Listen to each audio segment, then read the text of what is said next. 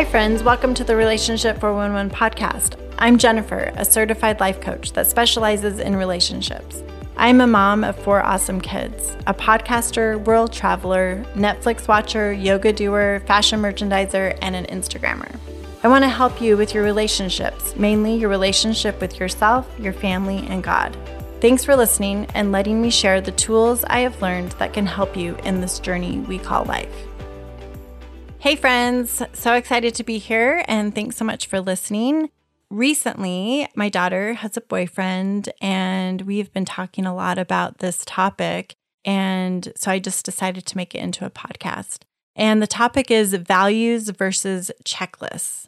And as we've been talking about this, it used to be, and I've totally done this, she's totally done this, we write a checklist of all the things our perfect husband is going to have. And I think guys do it too, the perfect wife. We put things on like they can cook, they can clean, they like to travel, they're a returned missionary, they're confident, they're friendly, they're intelligent, they're funny, they have a job, they like to work out, they're blonde, brunette, tall. Anyways, so the list there could be so many things on your list, right? And we have this list and idea of like the perfect guy or the perfect girl that we want to marry. However, I think we're missing the point. What we really need to be teaching our kids as well as ourselves and looking at our marriage are our values. What are your values? And if you Google values, there's hundreds of values. And I would think this would be such a great thing to do with your kids or with your spouse, is to print off that list and then you each circle things that you value and then kind of look to see which ones are the same and which ones are different, and maybe have the conversation, as well as maybe create like your family's top 10 values. And what do you value and why do you value those things?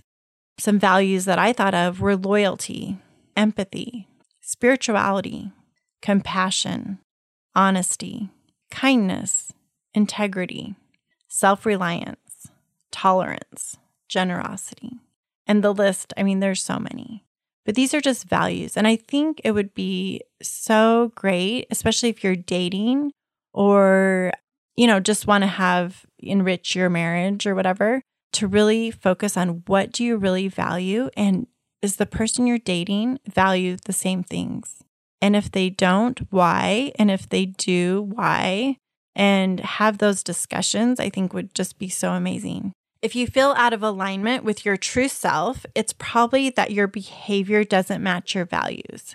And I think we've all experienced this in our life. If we do something and we feel a little off about it, chances are we're not living into our values. And so I've experienced this in my own marriage, that I feel like our values, I thought our values were honesty, integrity. However, when an affair happens, you cannot be living an honest and an integrity-filled life. It's impossible because you're living 2 lives.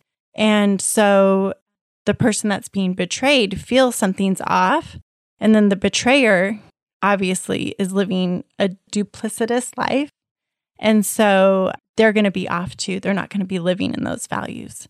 And so it's just something to be aware of and to know, like, okay, are our values the same? Because I think that's so much more important than if your person that you're dating meets the things on your checklist. Sometimes we get fixated on things that we care about and make it a problem in our relationship when our spouse or child don't care about them as much as we do.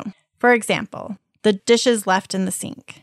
How many times do we get so frustrated about this? And it might be important to you, but it's not necessarily as important to them, but we think something's gone terribly wrong. And another one was if you like to match socks and your spouse just likes to wear whatever socks that he finds if they're mismatched or something. And we think that this is a problem. This isn't a problem. This is just a difference in how we like to wear socks. Working out every day or never working out. The value of this could be you value your health. However, if your spouse doesn't value that, then you're going to have a problem. And you could work it out, of course, but it needs to be your value, and you can't push your values onto your spouse or to your partner. Cooking a meal versus eating out. It could be someone really loves to cook, someone really doesn't, but that isn't a value problem. That's just a personal preference. We have problems when we stop living our core values. We succeed when we live a life that embraces our values. So we need to figure out, how can we live a life that focuses and supports our values?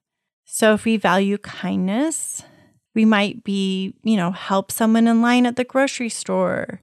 There's so many things that you can do. Make sure your actions are matching your values. As you do this, I think this is such a great thing to do with your family, and really focus, look at what your actions are in your life, and are they matching your values? And if they aren't, why not?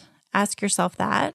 And if they are, what else could you do to support your values? And this is going to enrich your life so much more than if you just have checklists. So many times a spouse is like, you're doing all these things wrong, but it has nothing to do with who they really are or their values. And if you find yourself out of alignment, figure out what values are you not living up to. And I think if you can master this and create a plan for yourself and really dig down deep to figure out what do you really value, because I think you might be surprised. And you might think you value something, but your actions in your life don't even match up to what you think you value. So if that's the case, figure out, okay, do you want to change that? Or maybe you really don't value that. Anyways, thanks so much for listening. Have a great day. If you want more relationship tips, email me at jennifer@relationship411podcast.com so you can get on my email list. And also you can find me on Instagram and Facebook at relationship411podcast. I promise to give you the 411 about relationships so you don't have to call 911 for yours.